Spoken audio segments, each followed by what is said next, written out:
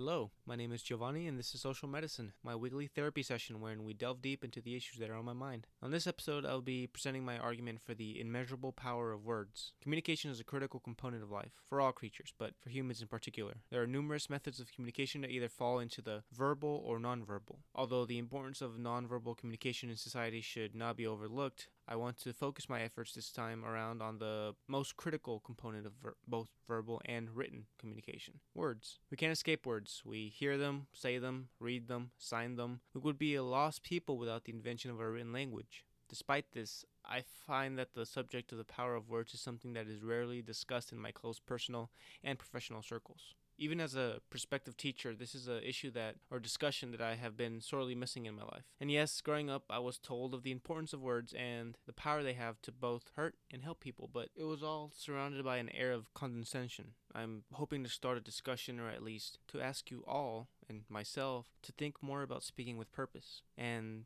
the many ways that we can better ourselves, our relationships, and communities, one conversation at a time. Words are a tool for survival, and as I discussed in my episode on relationships, survival can mean something entirely different to different people, even within a community. To some, that definition is more literal, and to others, it takes a more social definition. Either way, words have the power to get us out of or put us in either tough or desirable situations. It is up to us and our mastery of our words to decide that. So if words can be described as tools of communication, what are our intentions in the mastery of these tools?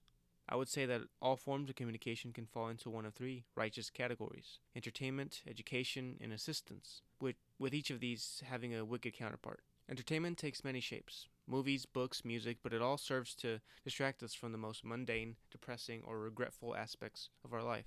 Whether the end goal of the piece is to make us laugh, cry, dance, or have us question everything, it first and foremost has to grab our attention, and then never let go. The best comedy specials are the ones that have us constantly laughing. The best thrillers are those that keep us invested in the story. The best music is the kind that we sing along to. The most universal and obvious examples of words as entertainment are jokes. We all tell jokes. We all tell stories, all in the name of entertaining one another. Why else would we be willing to cram ourselves in the same room as dozens of, if not hundreds, or if not even thousands of others to watch a movie, a comedy show, or a sports event? Fandom is a powerful reaction to our desire to belong. We are social creatures after all. We yearn to be a part of something, distract ourselves from the mundanity of life by looking to feel the most positive of emotions. There's a psychological attachment to a specific sports team, for example, that creates a sense of belonging and community for fans, something that can be extended to fandoms of all other forms of entertainment, whether it be fans of book series like Harry Potter and Twilight, or fans of Star Wars and comics.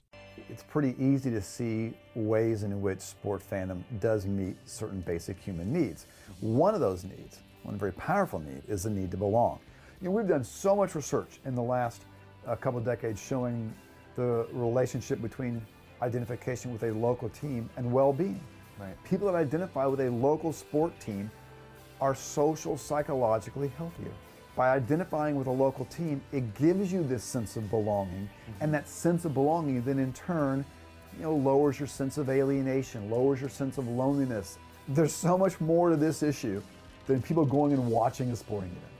But forming a community or a fandom is just the start of it. What people are looking for is to have discussions with like-minded individuals, to talk about the stuff they love with others who love it just as much. These discussions are at the heart of this sense of belonging. What good is saying you like something if you can't discuss it with others who like it as well, or trying to defend your liking it against someone who doesn't? But fandoms are the last notch on the entertainment as communication belt. It starts with the words in the minds of artists, who then put them on pages to form books or screenplays or scripts. The words that form a piece of art and the words that come as a result of shared love for said art are equally powerful enough to make us happier. But it isn't art alone that serves as entertainment in our lives. It's the small moments in our lives that potentially have the biggest effect on us. It's the inside jokes we share, the adventures we choose to go on, whether by ourselves or with others. It's the often funny or scary anecdotes we share with our families and friends, knowing that when it happened, our embarrassing experiences would become an entertaining story to tell. Words have the power to make us forget about all the sad, ugly, or just boring aspects of our lives, of our existence, if only for a bit. I'm not proposing we consume entertainment to ignore all the happenings in society, especially right now. I'm simply stating an observation that our words help distract us. They help remove us from reality until we are ready to jump back into the very real and very ugly world. Now, as I mentioned before, each of these three righteous categories of communication have wicked counterparts. And the wicked counterparts to entertainment is offending. Whereas entertainers use words to entertain others to make them feel good, those who offend seek to entertain themselves, to make themselves feel good at the expense of others' happiness. Basically bullying. The best examples come from racists, telling other people to go back to your country. Move, go back to your country. Go back to Listen, Mexico. I said, excuse me. Go back, wherever you're from. Go back to wherever the fuck you come from, lady. You know, you good. Go back to your country, my man. go back to Asia. Go back to Mexico. Go back to your fucking country.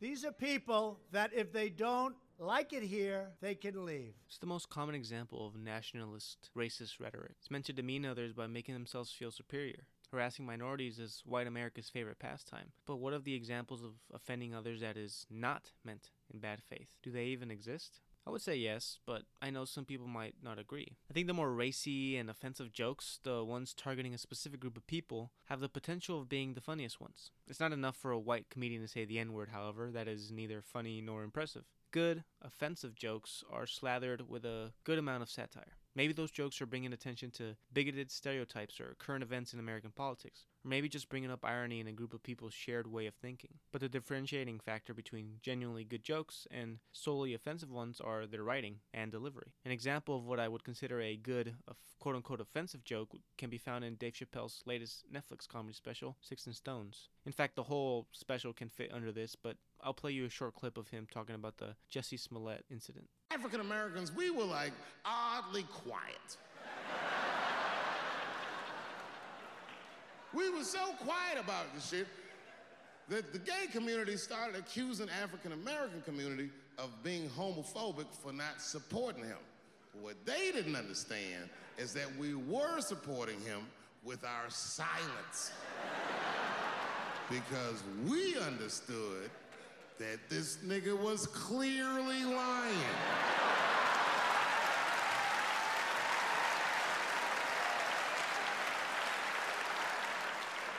None of these details added up at all. He said he's walking down the street in Chicago and white dudes come up to him and say, "Hey man, aren't you that faggot nigger from Empire?" A fuck? Does that sound like how white people talk? I know white people. They don't talk like that. Are you that faggot nigga from Empire? They would never say that. It sounds like something that I would say.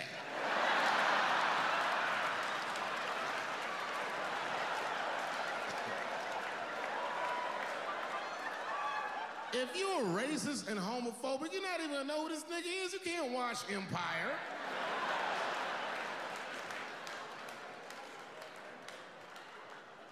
Black people never feel sorry for the police, but this time we even felt sorry for the police. Can you imagine if you was a police veteran taking this kid's police report? Okay, Mr. Smouillet, please tell me what happened. All right, 2 a.m. You left the house at 2 a.m. It's minus 16 degrees. All right. You were walking. All right. And where were you going? Subway. Sandwiches?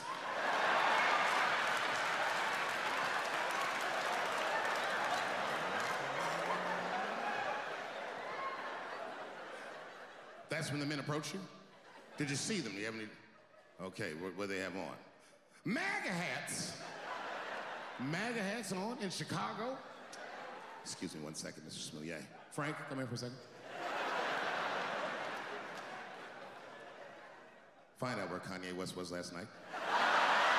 It's important to have a good sense of humor, because without one is miserable. We can laugh at Jussie Smollett now, knowing what we know, but we can also vehemently stand against incidents like this that actually happen. There's no rule that says if you laugh, you can't empathize, and vice versa. Humans are complex, multifaceted creatures, and we must let our words illustrate that. And we must not be afraid to laugh and to make others laugh. I'm going to read out a list of short and long-term benefits from laughing by the Mayo Clinic, as well as tips they share to improve your sense of humor. It reads: Stress relief from laughter. A good sense of humor can't cure all ailments, but data is mounting about the positive things laughter can do. Short-term benefits. A good laugh has great short-term benefits. When you start to laugh, it doesn't just lighten your load mentally, it actually induces physical changes in your body. Laughter can stimulate many organs. Laughter enhances your intake of oxygen-rich air, stimulates your heart, lungs, and muscles, and increases the endorphins that are released by your brain. Activate and relieve your stress response. A rollicking laugh fires up and then cools down your stress response, and it can increase and then decrease your heart rate and blood pressure. The result? A good, relaxed feeling. Soothe tension. Laughter can also stimulate circulation and aid muscle relaxation, both of which can help reduce some of the physical symptoms of stress. Now here are some long-term effects. Laughter isn't just a quick pick-me-up though, it's also good for you over the long term. Laughter may improve your immune system. Negative thoughts manifest into chemical reactions that can affect your body by bringing more stress into your system and decreasing your immunity. By contrast, positive thoughts can actually release neuropeptides that help fight stress and potentially more serious illnesses. Laughter may relieve pain. Laughter may ease pain by causing the body to produce its own natural painkillers. Increase personal satisfaction. Laughter can also make it easier to cope with difficult situations. It also helps you connect with other people. And laughter may improve your mood. Many people experience depression, sometimes due to chronic illnesses. Laughter can help lessen your depression and anxiety and may make you feel happier. Now here are some tips to improve your sense of humor. Put humor on your horizon. Find a few simple items such as photos, greeting cards, or comic strips that make you chuckle. Then hang them up at your house or in your office. Keep funny movies, books, magazines, or comedy videos on hand for when you need an added humor boost. Look online for funny websites or go to a comedy club. Laugh and the world laughs with you. Find a way to laugh about your own situations and watch your stress begin to fade away.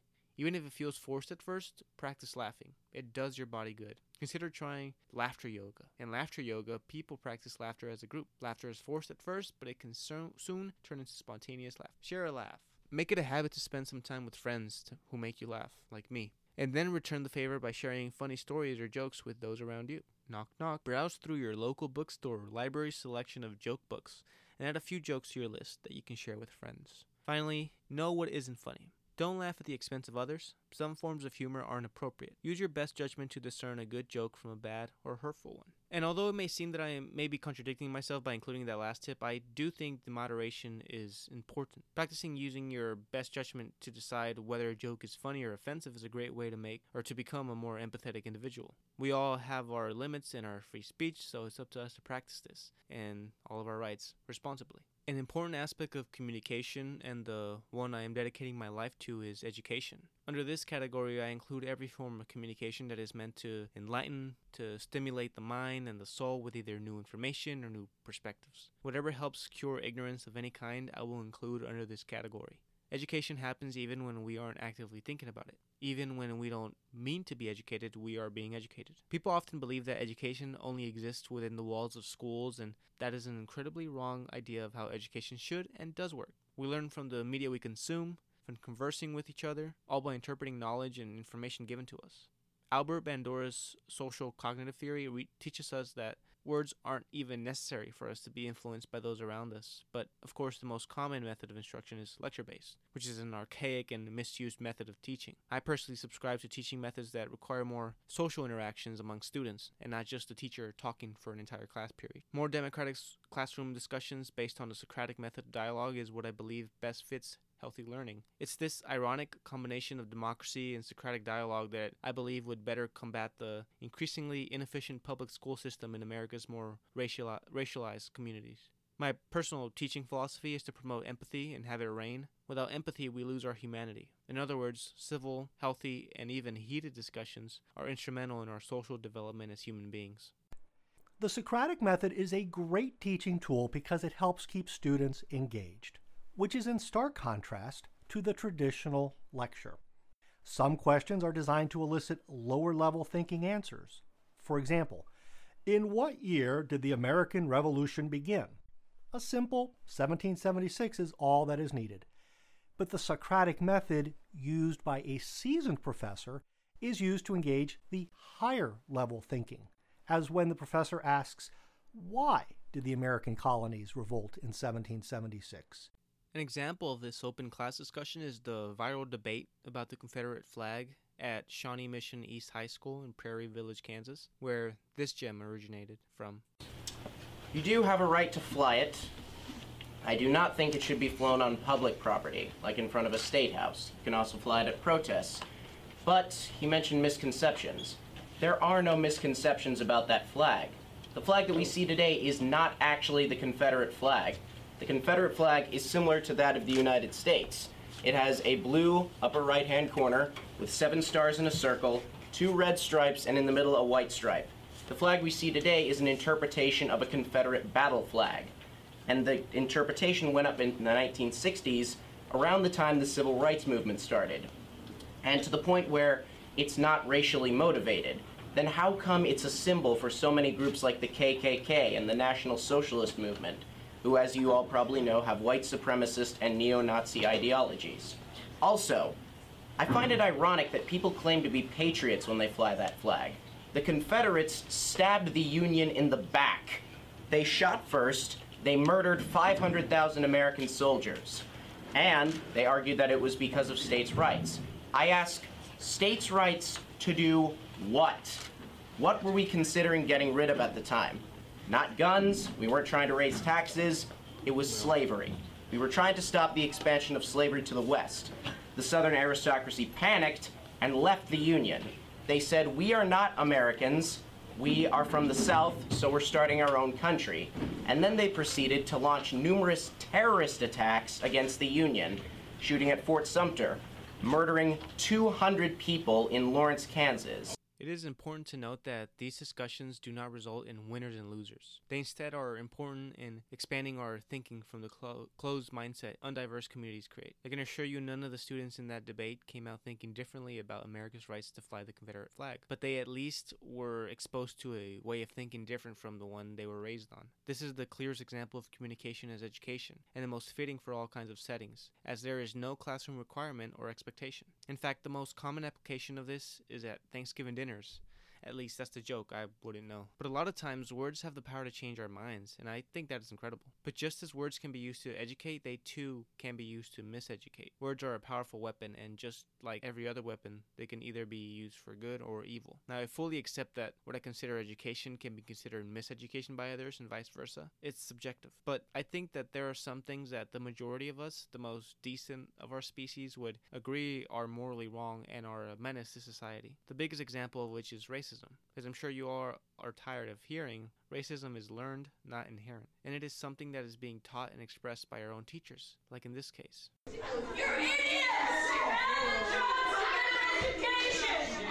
When you want to be a little punk-ass nigger who's gonna get shot! While some may ask for the larger context of her outbursts, I think that enough context is given in this clip to clearly see the inherent racist view she holds. And while we are on the subject of racial slurs, let's talk about the words that we, as a society, have deemed the most powerful. I'm going to hold a position that not all uses of these slurs are equally reprehensible. As is true of all things, the use of racial slurs is on a spectrum. Let me give you a couple examples that occurred at the University of Oklahoma earlier this year, within a couple weeks of each other. Peter Gade was under fire for suggesting that saying "okay boomer" was as harmful to old people as it is to call a black person the N-word. The more senile he gets, the more ridiculous things he will say, and although that is not an excuse of his idiotic statement, it should serve as a warning for those closest to him. He would later apologize and include something in his apology that I disagree with. In it, he states that, quote, use of the word is inappropriate in any, especially educational settings. I would argue that the only defensible setting for using the word is in an educational one. Not every educational setting, however. It wouldn't be appropriate to say the word around elementary schoolers, now would it? But the use of it in history classes in college should almost be expected. Definitely to read it, possibly to hear it. Again, I should emphasize that I am not promoting the use of this word by educators, nor am I saying that it is 100% okay. I'm merely stating that an educational setting is the only setting where use of the word should be defensible. But of course, not even 2 weeks after the initial incident at OU this year, Kathleen Brosnan came under fire for using the word repeatedly as she read a 1920s Senate document and after giving a trigger warning before doing so. This in my eyes is not nearly as bad bad as was the case with Gade, even if he didn't explicitly say it. But even if it weren't as bad, it doesn't mean that it wasn't bad at all. She should have had the foresight to not do something that would clearly offend and rile people up. It's a nasty word with an ugly history and a nasty hold on current racial relations in America. So maybe not say it next time? It really is not that hard. I invite you to first listen to this beautiful perspective on the power of words by Maya Angelou. Words are things, I'm convinced. You must be careful about the words you use, or the words you allow to be used in your house. In the Old Testament, we are told in Genesis that in the beginning was the Word, and the Word was God, and the Word was with God. That's in Genesis. Words are things. You must be careful. Careful about calling people out of their names, using racial pejoratives and sexual pejoratives and all that ignorance. Don't do that. Someday we'll be able to measure the power of words. I think they are things. I think they get on the walls. They get in your wallpaper. They get in your rugs, in your upholstery, in your clothes, and finally into you. Words are things, and things can be used in hurtful ways. As a prospective social studies teacher, I can attest to the rigged curriculum that is meant to teach American students a single historical viewpoint, a Eurocentric one. And Kathleen Brosnan's apology points to this, where she states, quote, "I wanted all the students in class to recognize an ugliness in U.S. history that is unfortunately still part of some students' lived experience." Well, a better way of doing this, without the use of the historically hurtful word, would be to teach from a larger array of viewpoints of the people that helped shape our nation. Imagine how powerful the words of marginalized peoples would be, and the perspectives that they can provide to us in 2020. The knowledge would be insurmountable and would benefit society in ways I can only imagine. The educational/miseducational aspect of verbal communication also has a large connection to the final form of communication I listed, assistance, and its counterpart, obstruction. A lot of the times we speak up is to ask for help or to help someone, and an example of that could be informing someone of something that they don't know. That's essentially what teaching is, right? So while teachers communicate to educate, they're simultaneously assisting. We must not be afraid to assist others because, again, once we stop, we lose our humanity. Under this category, I'm going to include simple greetings and phrases that may not seem all that important, but whose power to do good adds up. I personally have tried my best to practice proper social etiquette and thanking someone every time they went out of their way to do something nice for me, even if it's something as small as holding the door for me or complimenting me for something. I was raised this way. It's a really small way to make the world a better place because the more you do it, and the more you do it genuinely, the more it'll convince others to do so. It spreads. There's an added benefit that people you regularly interact with will find you more personable and will begin to show signs of trust. That's how friendships are formed. But showing a general respect to our fellow humans should be reward enough, because we all go through things in our lives that others won't know, and who knows, maybe hearing someone say thank you could brighten someone's day more than you could imagine. We all need to hear these things, but there's a reason why people who don't normally hear these things don't speak up about it. A friend of mine, April, who I've had since kindergarten, she thanks her children for doing their chores. And she said, why wouldn't I thank it, even though they're supposed to do it? So the question is, why was I blocking it? Why were other people blocking it? Why can I say I'll take my steak medium rare, I need size 6 shoes, but I won't say, would you praise me this way? And it's because I'm giving you critical data about me. I'm telling you where I'm insecure. I'm telling you where I need your help. And I'm treating you, my inner circle, like you're the enemy. Because what can you do with that data? You could neglect me, you could abuse it, or you could actually meet my need. It's hard to ask for help, so why don't we all do our best to help so those in need of it don't have to go to the trouble of asking? Not everyone can donate, not everyone can dedicate their time to be there for someone, but there's absolutely nothing stopping you from using your words to make someone smile, to show them respect. But this is bigger than that. A psychiatric journal had a short article titled Just a Smile and a Hello on the Golden Gate Bridge by Robert Simon, MD, which details his research into bridge suicide, points to the power of kind words and a smile. In this article, he writes of John Kevin Hines, who survived a suicide attempt after jumping from the Golden Gate Bridge. Hines told Simon that, quote, if someone had smiled and said, "Are you okay?" I know I would have begged them to help me. I would have told them everything and asked for help. I would not have jumped. I just was unable to ask for help myself. Think about how much help a simple "how are you doing today" or even a smile and a hello would be for some people. How much such simple kindnesses could do. About how much influence they may have over people's ultimately deciding whether or not to go through with their suicide. But just as we have the power to assist with our words, so too can we create an obstruction between others and their happiness, or even their lives. Just as kindness can go a long way to convince people not to kill themselves, words can just as easily be used to encourage someone to end their life. As is the case with Michelle Carter, who, through text, convinced her boyfriend, Conrad Roy, of ending his life. Another example, and one pertaining to more current events, is the All Lives Matter anti-movement, which is a way for white supremacists and people generally apathetic towards the obvious corruption of the American police system that promotes and perpetuates the systemic racism and abuse of power that our political system, in turn, keeps defending and allowing to prevail, which allows cops to get away with the profiling, mistreatment, and vile murder of countless innocent black Americans. It's an issue with an understanding of the English language and humanity, both of which all lives matter people are severely lacking in. If they weren't, they would understand that just because someone says that Black lives matter, it doesn't mean that no other lives matter. Or they would see the evil that they are continuing by ignoring the racial injustices that take place in this country. But we understand, and they understand, the real reason for this anti-protest: vanity. Bigotry is born of ignorance and perpetuated by jealousy. White America loves itself. It's why they tell minorities to go back to their country, why they can't live with a minority group being at the center of attention, and why Hitler pushed the idea of a pure master race. And this is just one example. Standing in obstruction to the Black Lives Matter movement is also the Blue Lives Matter movement as well, which I will be getting into in my next episode. But this is all born of ignorance, and as I said, ignorance can be cured, but in a lot of cases it's going to take a lot more than just words. When it comes to social medicine, I want to introduce my listeners to not only my opinions, but also new ways of looking at things in a more abstract sense. My goal isn't to convince you of something or have you think how I think, but is to have you at the very least listen and empathize, which goes back to my personal teaching philosophy. The world is filled with ignorance, and although it may be bliss, it's also hell for those of us having to deal with said ignorant people. Words are a powerful tool of ridding the world of such ignorance, and although I don't think I'm going to save the world with this show, I'd like to think that I'm doing my part. Essentially, I wanted to illustrate my way of thinking, because I understand that it may differ from others' way of thinking.